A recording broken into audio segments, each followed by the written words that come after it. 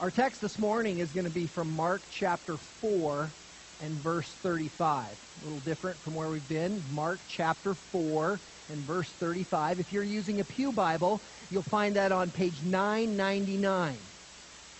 Page 999. We'll be moving through a couple of texts today, so keep those fingers a little nimble. This week I want to move our focus a bit from Hebrews, actually for this week and next week. I want to address an issue that I think is important and pertinent in our church family today, and that is the idea of comfort. In our modern day world, we're very familiar with comfort because it seems like everything out there is designed to help bring us more comfort. Our society is designed around comfort. But this is not the idea of the biblical text. This is not what I'm interested in talking about. I want to consider Scripture's perspective on comfort. Oftentimes it's helpful when considering a subject to stop and recognize what the contrast to that subject is, or what the opposing point of view is. So we've seen so often in Hebrews, as we've been going through this discussion of the supremacy of Jesus Christ over the high priesthood, it's all been presented in contrast. We've seen the contrast of ministries, the contrast of the earthly high priest ministry versus the heavenly ministry of Jesus Christ. Radical contrast.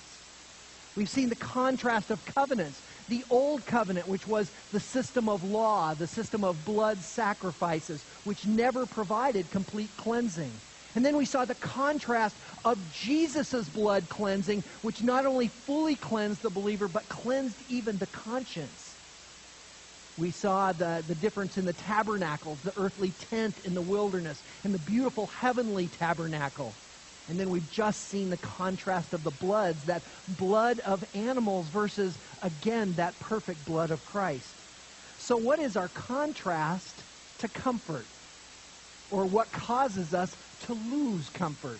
Well, here are a few things that came to my mind. Maybe you'll be able to relate to a few of them. Worry. Worry seems to remove our comfort as we become concerned about so many things. Confusion can disturb and remove our comfort as we're not certain about what's going on. Anxiety and that fear that something else is going to happen can add and can disturb our comfort. And fear itself is perhaps the greatest thing that disturbs our comfort and makes it untenable for us to rest in the Lord when that fear is overwhelming us. We can each relate in some manner, I think, to how these conditions disturb or remove our comfort. That's because we've all experienced one or more of them. One of the greatest examples of these are our children. Children are often afraid of the dark. It's that element of the unknown that can be so difficult. When I was a child, I was sure there were monsters under my bed. Now, this was a mostly silly thing, and now my kids and my wife don't know this, so I'm sure there will be a little ridicule around my house this afternoon, but that's okay. But I was afraid of the dark, and I thought there were monsters on my bed, and I didn't want to go to bed because of these monsters. And then, just not long after the lights would be turned out in my bedroom, then I'd start screaming for my mom or dad to come help me, because I wasn't going to get out of bed. You know, what was under there? I obviously didn't have comfort because I was afraid. Well, some children are afraid of the dark, some of water, some of fire. All of these unknowns, elements which cause anxiety, which cause worry, which cause fear in those who have these fears or these elements going on in their lives. And these fears are not just limited to our children. Some adults have the very same fears we've just mentioned, or even others. Well, we see just such a case, in fact, in the Bible, in the person of Jonah. Think about those introductory chapters as the Lord came to him and said that you will go to Nineveh and you will speak to those people. The anxiety that was riding Jonah made him flee from the Lord. You know, I'm not going towards Nineveh. I'm going to get in a boat and I'm going to go as far as I can the opposite direction, to Tarshish, even to Spain. That was anxiety. That was fear. It caused him to run. But there is an answer to these conditions. which remove our comfort? And that answer is our title. I've titled our message this morning, The Comfort of Christ. The Comfort of Christ. In our message today, we're going to see that amidst anything and everything which disturbs our comfort from a biblical point of view, Christ is the answer. And the features we'll see in Scripture today show us that with the Lord there is perfect comfort. This takes us to our first point in our message this morning, and I've titled this first point, The Mechanism of Comfort. The Mechanism of Comfort. There are 4 components that we're going to look at this morning to this mechanism of comfort. They're all in Mark chapters 4 to 5. Now, we're going to be obviously looking at kind of an overview section of this text. We're not going to seek to expound 2 chapters of Mark's gospel. But let's go ahead and begin and look first at Mark chapter 4 and verse 35. Follow along as I read a few of these verses. On that day, when evening came, he said to them, "Let us go over to the other side." Leaving the crowd, they took him along with them in the boat, just as he was. And other boats were with him. And there arose a fierce gale of wind, and the waves were breaking over the boat, so much that the boat was already filling up. Jesus himself was in the stern, asleep on the cushion. And they woke him and said to him, "Teacher, do you not care that we are perishing?" And he got up and rebuked the wind and said to the sea, "Hush, be still." And the wind died down, and it became perfectly calm. This issue of a terrible storm in our lives is certainly significant. This was a physical storm that was raging that night on the Sea of Galilee. It was pounding the disciples. For those of you that go fishing out in the Gulf, I understand oftentimes that what can be a fairly normal day can soon blow up into a very massive storm. And I've heard my dear brother talk about as they were out fishing, when that storm comes from the north, you can actually be trapped out there and have to try to get back through it to get back to land. A very fearful situation, similar to what they were dealing with here on the Sea of Galilee. This huge storm comes in upon the Sea of Galilee. Now, interestingly, the Sea of Galilee is really a little bit more like a large lake. It's 13 miles at its longest point from north to south. It's only 8 miles at its widest point from east to west, and much narrower at most of the locations. That brings us to wonder, why is it even called a sea? Well, we're going to find out this morning. You see, the Sea of Galilee is also fresh water, not salt water. Its surface is about 700 feet below sea level. And it's even called in Luke's Gospel, in Luke 5, Lake Gennesaret. So again, we wonder, why the sea? Well, the geography around the area is very important. The mountains rise to an average height of 2,500 feet above the lake on the western edge. Therein, it's over 3,000 feet from the surface of the sea to the top of the mountains on the west side of the lake. The mountains go around 3,500 feet on the east and the Golan Heights over towards Jordan. So it's about 4,000 feet difference from the mountain peaks down to the sea there. And when we get to the north, Mount Hermon and the surrounding mountains, over 10,000 feet in height, make it 11,000 feet from the top of the mountains down to the lake. So the Sea of Galilee, Lake Gennesaret, sits in this bowl of mountains. It's open to the south, down towards the Jordan River and towards the Dead Sea. So it's kind of like this funnel out of there. The reason it's called the Sea of Galilee is precisely because of storms like we're seeing here. What happens is the cold air off Mount Hermon at 11,000 feet sweeps out over the top of the Sea of Galilee, which has a fairly warm, tepid air coming off the lake. And a violent wind results. The warm air below and the cold air above radically invert as these two air masses come together. And it creates what is called an air hammer. And that cold air slams onto the surface of the lake with the force of a massive sledgehammer onto a steel plate. And huge, huge waves result. It's been said that only the most experienced of boatmen, even to this very day, will venture onto this lake because of the intensity and the speed of the storms. Once they're seen coming, there is no chance getting off of the lake because they're surrounded by mountains and it's on you and you're in it. When a storm comes, again, there is no hope of getting out. And so it is on this evening. A furious storm descends upon the boaters. In Matthew's account, he uses a word that can be translated as earthquake. The storm hits as sudden and severe as a stunning large earthquake.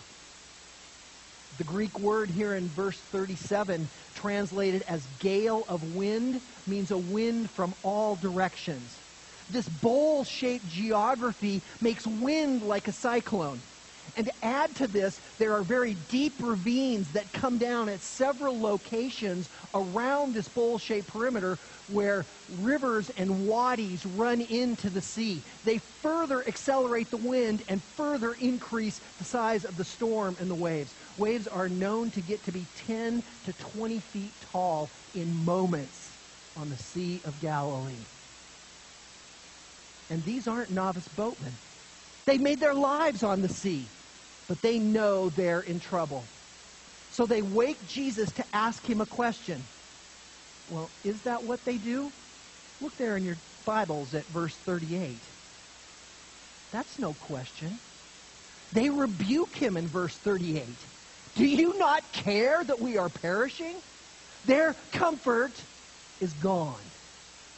Fear has gripped them, and they have become discontented. They have become angry enough that they are going to rebuke the Lord. Jesus arises and says, "Hush, be still." The sea is instantly quiet. Now, have you ever seen this happen? No, you haven't, because this has never happened before this. Have you, if you walk around with a bucket of water, 5-gallon bucket of water, and you shake it a little bit and you set it down, how long does it take that with those minor little ripples to settle down? Several minutes before it's going to flatten out. Well, the massive waves on the Sea of Galilee instantly become flat. So slick you could ski on it, and would be the best water skiing ever. Incredible. There's a plethora of amazing details we haven't touched on, but this isn't meant to be a full exposition of this great text, but only an illustration. The point of the illustration is to show that Jesus has the power over all nature. There's no reason to be fearful in these storms because Jesus is in full control. This is just what verses 40 and 41 reveal, where they say, "And he said to them, 'Why are you afraid? How is it that you have no faith?' They became very much afraid and said to one another, 'Who then is this that even the wind and the sea obey him?'" Jesus' question is, how can you possibly be afraid? How can you be so short-sighted in what you understand? How can you so quickly decide that the problems that are around you are swamping you and you have no way out? They become greatly afraid in response. They suddenly recognize that the power inside the boat is much, much larger than the power that was just outside the boat that they thought was going to take their lives. And so they are greatly afraid. Fear is a major theme throughout the book of Mark. And we see it come over and over again. They were afraid, and it's repeated in a number of the different pieces that Mark brings forward to us. We're going to see more yet this morning. And it is that which removes their comfort. But the Lord says, why? I have the power over the nature. It's the first of 4 of our illustrations of the mechanism of comfort. The second immediately follows in chapter 5. And by the way, immediately is another one of the key words of Mark. You see it repeatedly. He is the immediate gospel. There's immediacy in all of his going on. It's sudden. Well, Mark comes to us from the accounts of Peter. And Peter is the impetuous one who is always bringing these quick details, and Mark records them in just that fashion. Look at Mark chapter 5 and verse 1 with me. They came to the other side of the sea, into the country of the Gerasenes. And when he got out of the boat, immediately a man from the tombs with an unclean spirit met him. And he laid his dwelling among the tombs, and no one was able to bind him anymore, even with a chain, because he had often been bound with shackles and chains, and the chains had been torn apart by him, and the shackles broken in pieces, and no one was strong enough to subdue him. Constantly, night and day, he was screaming among the tombs, in the mountains, and gashing himself with stones.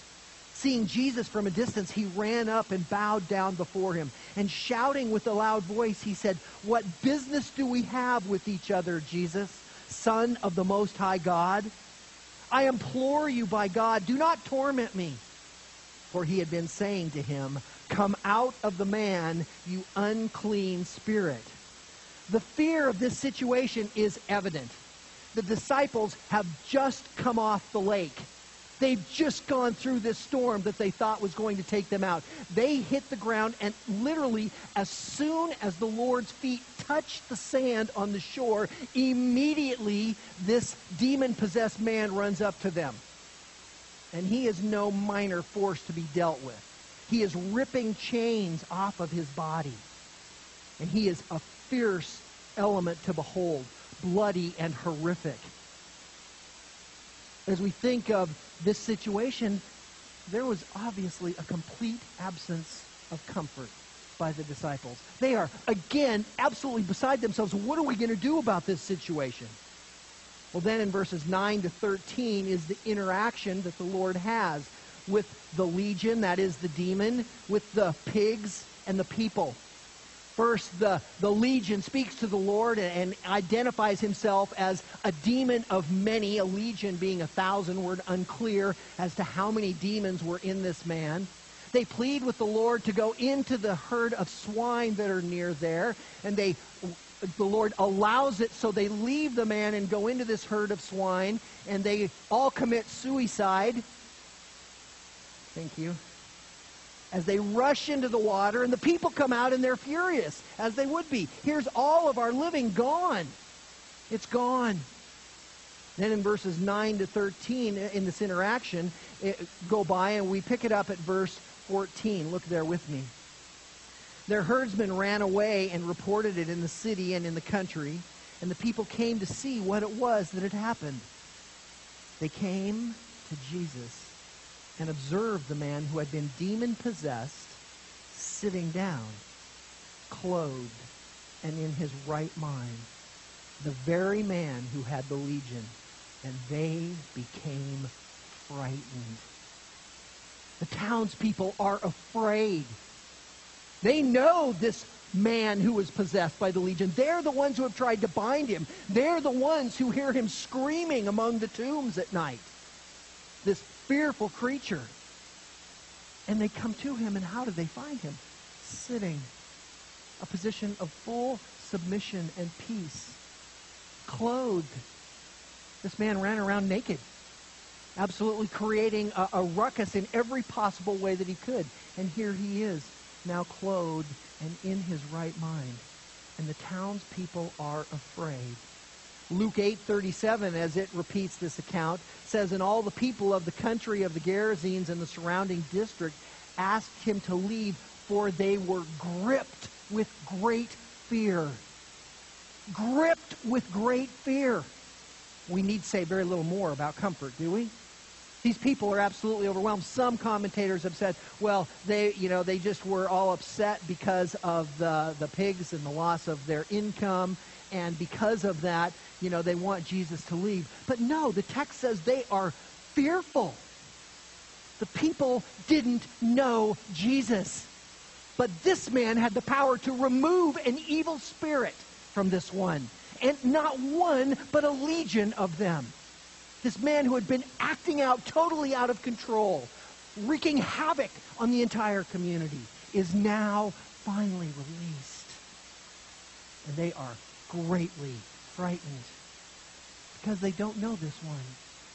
They don't know this Jesus who has the power to heal, who has the power to save. Well, this is the reality of each life, isn't it? We must know this Christ who has the power to heal, who has the power to deliver, who alone can bring to himself those who are absolutely out of control. What a powerful example for us to recognize.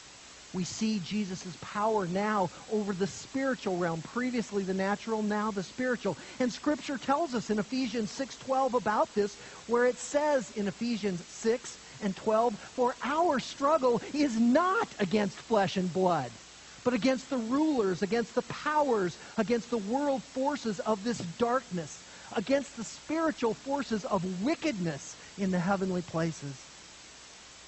Beloved, there are many battles in our lives. And they are just this: the enemy getting a foothold and doing what he does best, to kill and steal and destroy, as one noted theologian puts it. But Jesus has the power over the spiritual realm. Therefore, we need not fear.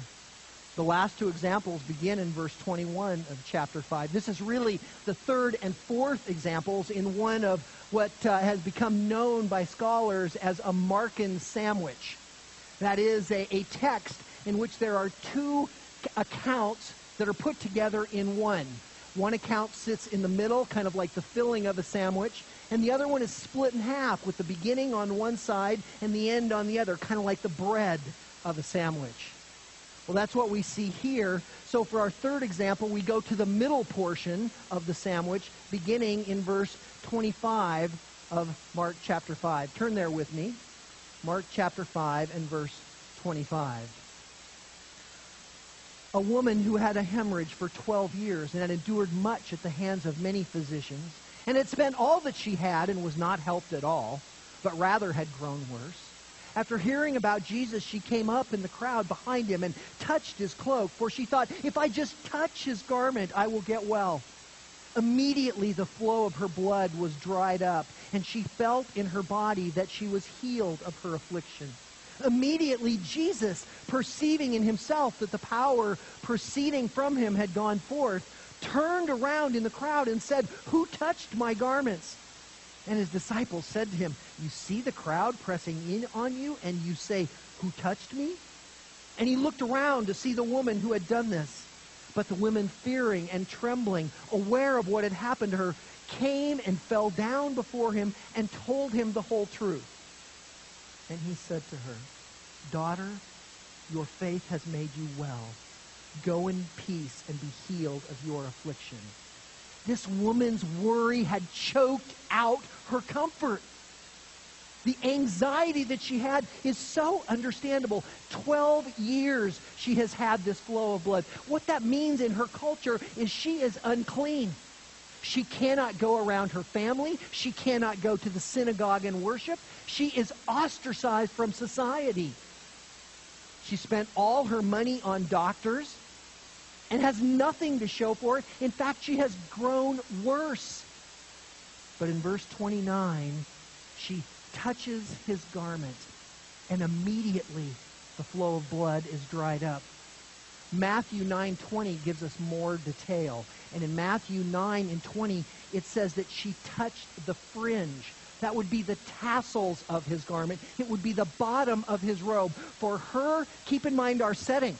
Jesus is in this huge crowd. There's people pressing in all along. And this woman touches the tassel of his garment. To do so, she would need to be on the ground.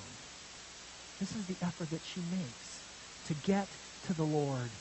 Through the feet of these people, risking even being trampled, to touch the hem of his robe. In Luke's account of this, in Luke 8:44, it says, "And immediately her hemorrhage stopped." The word for stopped in Luke is used only 3 times in the Scripture. The first usage was back in our account of Jesus calming the Sea of Galilee, and the sea stopped. Amazing, the specificity of God in the way that he uses this unique word in both of these cases to convey the power of his Son. Jesus didn't ask to learn who it was any more than God asked Adam and Eve where they were in the Garden of Eden, as if he didn't know. Jesus knew who had done this. He knew all things. He asked to reveal. Jesus, looking around, is awaiting the woman so that he will show that he understands who she is and such that she will reveal herself. And that's just what happens in verse 33. But the woman, fearing and trembling, aware of what had happened to her, came and fell down before him and told him the whole truth. She is yet without comfort. She is yet in great anxiety and worry. But what does Jesus say in verse 34? And he said to her, "Daughter, your faith has made you well. Go in peace and be healed of your affliction." This is the ultimate comfort in physical struggle. Jesus is not going to allow this kind of physical struggle in her life, but he is going to remove it. We see his power over nature. We see his power over the spiritual realm. And now we see his power over physical healing. One last example in the text, and this example is the bread of our sandwich, so it's split in pieces around our previous account. It begins in verse 21, so back up to chapter 5 and verse 21 with me. When Jesus had crossed over again in the boat to the other side, a large crowd gathered around him, and so he stayed by the seashore. One of the synagogue officials named Jairus came up, and on seeing him, fell at his feet and implored him earnestly, saying, "My little daughter is at the point of death. Please come and lay your hands on her so that she will get well and live." And he went off with him, and a large crowd was following him and pressing in on him. Jairus pleads with Jesus, and Jesus goes. This shows us Jairus' initial trust. He falls at Jesus' feet. We can't overlook this in the context of this situation. Jairus is a synagogue official. He is one of the head eddies amongst the Jewish elite. You would never bow to another man who was not your superior, or you would immediately be seen as weak and demoted. He doesn't just bow, he falls at his face at Jesus' feet. This is unthinkable. This text also shows us as Jesus in his compassionate response to bring comfort. Shows us his interruptibility. I know interruptibility is not a word, but I hope you'll bear with me in using it because it so well describes Jesus in this situation. Think of him. Crowds all around. He has got so much acclaim. People are clamoring to get to him, clamoring to hear his teaching, wanting to know about this message that he has. And he stops to go with the one. What a beautiful account for us to recognize. It reminds me of Luke 15 and verse 4, where the Lord speaks the parable about the man with 100 sheep. And he says, which one, having 100 sheep and having lost one, would not go out after the one? And when he finds it, would return with great joy, proclaiming, that one which I have lost is now found. Jesus is all about the one. He's going the interaction with the woman after the 12-year flow of blood provides this interlude. And so we jump ahead now to verse 35. Verse 35 of chapter 5. While he was still speaking, they came from the house of the synagogue official, saying, "Your daughter has died. Why trouble the teacher anymore?" But Jesus, overhearing what was being spoken, said to the synagogue official, "Do not be afraid any longer. Only believe." And he allowed no one to accompany him except Peter and James and John, the brother of James. They came to the house of the synagogue official. And he saw a commotion and people loudly weeping and wailing. And entering in, he said to them, "Why make a commotion and weep? The child has not died, but is asleep." They began laughing at him. But putting them all out, he took along the child's father and mother and his own companions and entered the room where the child was. Taking the child by the hand, he said to her, "Talitha cum," which translated means little girl, I say to you, get up. Immediately, the girl got up and began to walk, for she was 12 years old, and immediately they were completely astonished. Completely astonished at what the Lord had done. This 12-year-old girl is in the prime of her life. In these times, in that part of her life, at 12 years old, she'd be within a year or two of being betrothed in marriage. Probably not many of you dads with 12-year-olds out there that are ready to give them up in marriage. But that was the thing in that day. And here she is at the prime of her life, and all of a sudden, she is struck down and she is dead. And the comfort is gone from this family. They are distraught over this. And the bearers of this bad news, they come and tell Jairus, just as he has gotten the Lord to come with him, just as Jesus has shown his interruptibility, and they say, why bother the teacher any longer? There is no hope. There is no use. But now she's dead. You can just feel Jairus' discouragement, his despondency at the loss of his daughter, and his dejection at the hope that was now lost. But again, Jesus brings comfort in verse 36. Do not be afraid any longer. Only believe. With everything seemingly lost, there are these beautiful words of renewed hope, the removal of fear. Only believe. This is the foundation. This is what helps establish our comfort. It is our faith. It is the truth of the gospel of Jesus Christ that must reign in each heart. We have no hope without it. It's only recognizing that we are sinners separated from grace, and that only in Christ do we have the stability wherein we do not need to fear, where we can put our fear off because our hope is in the solid rock of Jesus Christ. Is that your hope here today? Are you sure and steadfast on the truth of Christ? Is your life growing? Is your heart passionate and burning for Christ? That is the belief that Jesus is calling Jairus to. Jesus takes his inner circle of three and goes to the home. He tells them she is not dead, and they mock and laugh at him. And then he takes the three plus the mother and father into the room with the deceased girl. This is such an act of compassion. He could have gone in by himself. He could have just taken his disciples to show his power. But he takes the mother and father so that they can see. They can see this glorious miracle about to take place. And he raises her from the dead. Beloved, there is no fear of death with Jesus. There's no fear for us of death. And we will not be raised like this little girl was to life and a second chance at life. But the moment that we leave this life, if you are a believer here in Christ, you will enter into his presence. And we too will follow along because Jesus has the power over nature. He has the power over the spiritual realm. He has the power over physical healing. And beloved, he has the power over death. This is the mechanism of comfort. It is by realizing that Jesus has power over every realm. And in such case, how can we be worried? How can we continue to be confused or anxious?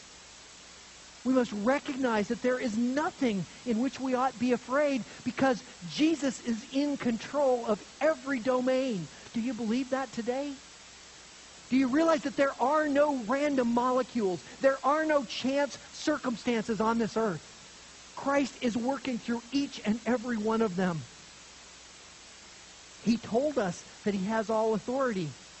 That's what we saw back in Matthew 28 and 18. We often jump to the Great Commission, which we love so much, and we ought, where it says, go therefore and make disciples of all the nations, baptizing them in the name of the Father and the Son and the Holy Spirit, and teaching them to observe all that I've commanded you, and lo, I'm with you always, even to the end of the age. And these are our marching orders. But it all starts back in verse 18, where the Lord says in Matthew 28:18, and Jesus came up and spoke to them, saying, all authority has been given to me in heaven and on earth. And he has shown all the authority.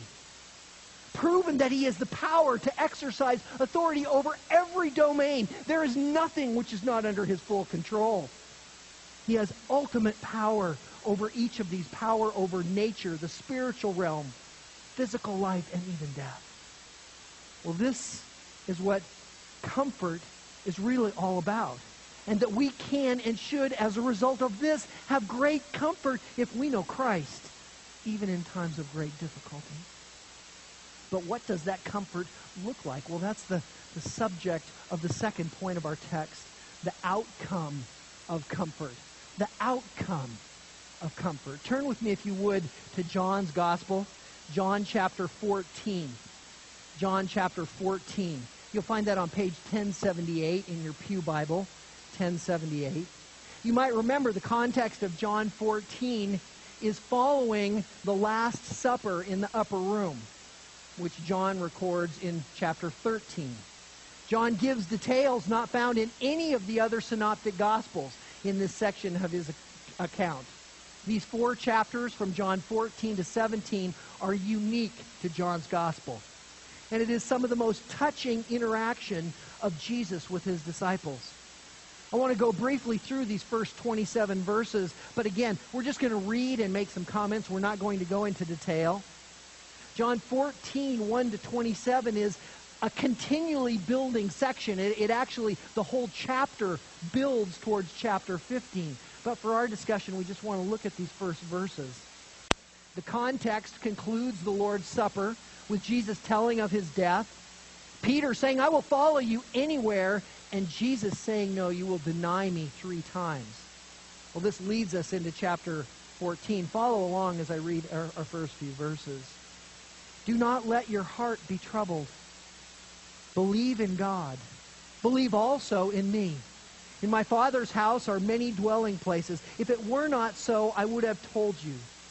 For I go to prepare a place for you. If I go and prepare a place for you, I will come again and receive you to myself, that where I am, there you may be also. He tells them not to fear, but to believe in him. There is no reason not to have comfort, because he is the one who is the foundation. And as they believe in him, they believe in God. Because in his Father's house are these many dwelling places. This is the eternity of heaven that comes for those who believe. This is the power over death that we were just speaking about. Continuing on in verse 4, he says, also, you know the way where I am going. Thomas said to him, Lord, we do not know where you are going. How do we know the way? And Jesus said to him, I am the way and the truth and the life. And no one comes to the Father but through me. Thomas is asking this question on the earthly path. Jesus has said he's going and they want to follow him. They've been following him for 3 years. So they want to continue. Where do we go, Lord? Where's this path? What's the road? Give us the directions. We'll follow. But Jesus responds about a heavenly path. He responds about the gospel, where he said that I am the way. It isn't a path. It isn't a direction. It's me. The path is through me, the Lord Jesus Christ. The Father has sent me so that you would see in me him. You must follow me as the path. I am the way. I am the truth. And I am the life. And there is no other way. Only through the Lord Jesus Christ may one get to the Father. This is why we have to carry this message forward. We can talk about God all day long, and rarely in almost any part of the country are we going to get much objection. We can do so much more here, even in the Bible Belt. But it is only the name of the Lord Jesus Christ by which men and women can be saved. This is the name which we must understand has the power. It is his way and his life. This is why we must obey his word. For this is the path and the way that leads to life. The Lord continues the escalation in verse 7, where he says, if you had known me, you would have known my Father also. From now on you know him and have seen him. Philip said to him, Lord, show us the Father, and it is enough for us. And Jesus said to him, have I been with you? And yet you have not known me, Philip? He who has seen me has seen the Father. How can you say, show us the Father? Jesus is confirming his unity with the Father. And still the disciples don't get it. So the Lord goes on in verse 10. Do you not believe that I am in the Father and the Father in me? The words that I say to you, I do not speak on my own initiative, but the Father abiding in me does his works. Believe me that I am in the Father and the Father is in me. Otherwise, believe because of the works themselves. Truly, truly, I say to you, he who believes in me, the works that I do, he will do also. And greater works than these he will do, because I go to the Father. Whatever you ask in my name, that will I do, so that the Father may be glorified in the Son. If you ask me anything in my name, I will do it. If you love me, you will keep my commandments. The miracles which we have just talked about are the authentication of his power and of who he is. And he references them here. As you see these works, you see the Father, Philip.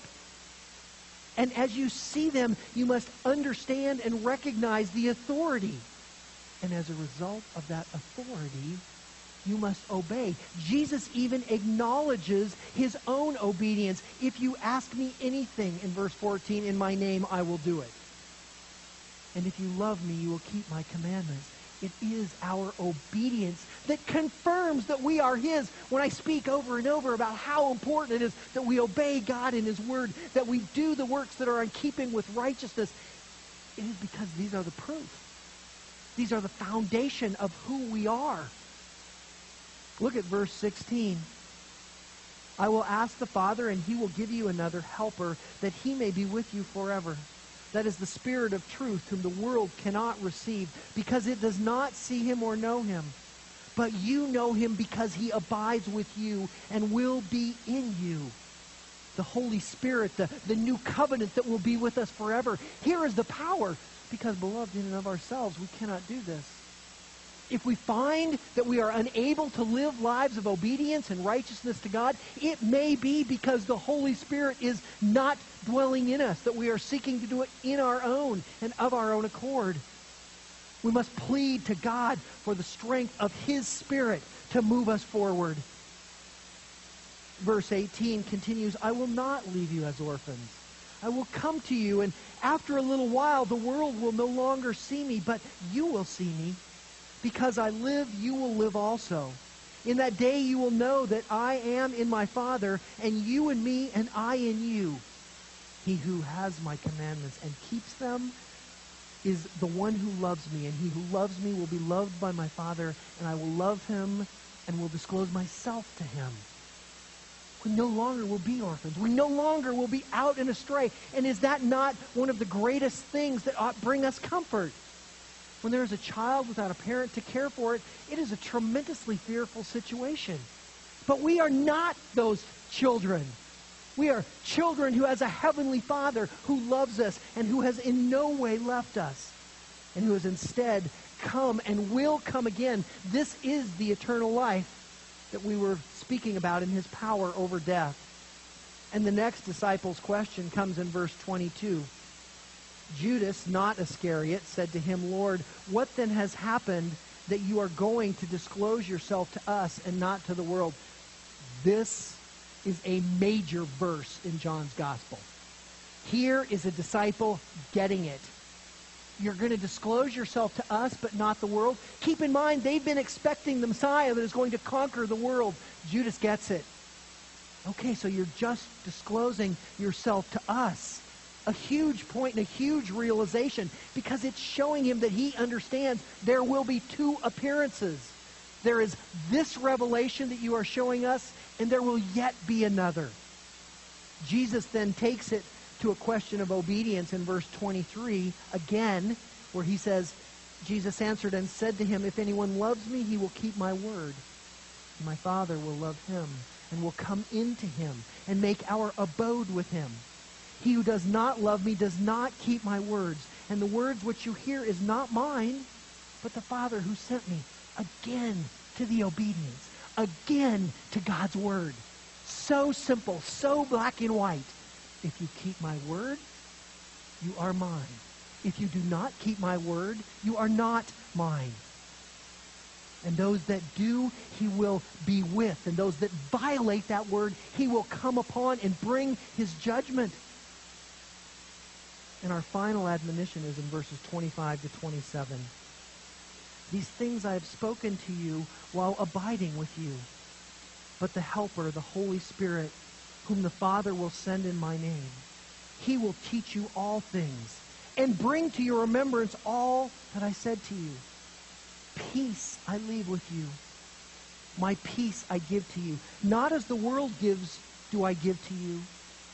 Do not let your heart be troubled, nor let it be fearful. Jesus has come and he has spoken these things. He has told us that his Helper would come and dwell in us. He has told us that the Father would send him. And he has left his peace. Opposite of a lack of comfort, this is exactly the expression of comfort, not as the world sees it, but that peace from things that would disturb, that peace from things that bring anxiety and worry. He says, have none of these. Do not let your heart be troubled. Do not let it be fearful. Beloved, your hearts should not be troubled. They should have no fear. For Jesus is the one who has the power over all of these and has shown it and has given his peace to those his children. Jesus shows us the mechanism of comfort in his authority and power over all things. And with this, we see the path to comfort. In like fashion, the outcome of comfort is his perfect peace. There's a childlike simplicity in these truths. Once that child is shown that there is nothing to fear, nothing under the bed, they immediately trust in their parents and they sleep in the comfort and security of that truth. Beloved, that is the comfort which Jesus is offering us through himself, through his heavenly Father, and through the Holy Spirit which dwells in his children. Hold fast this comfort today, beloved. For this is peace. This is our solace. This is ultimate comfort.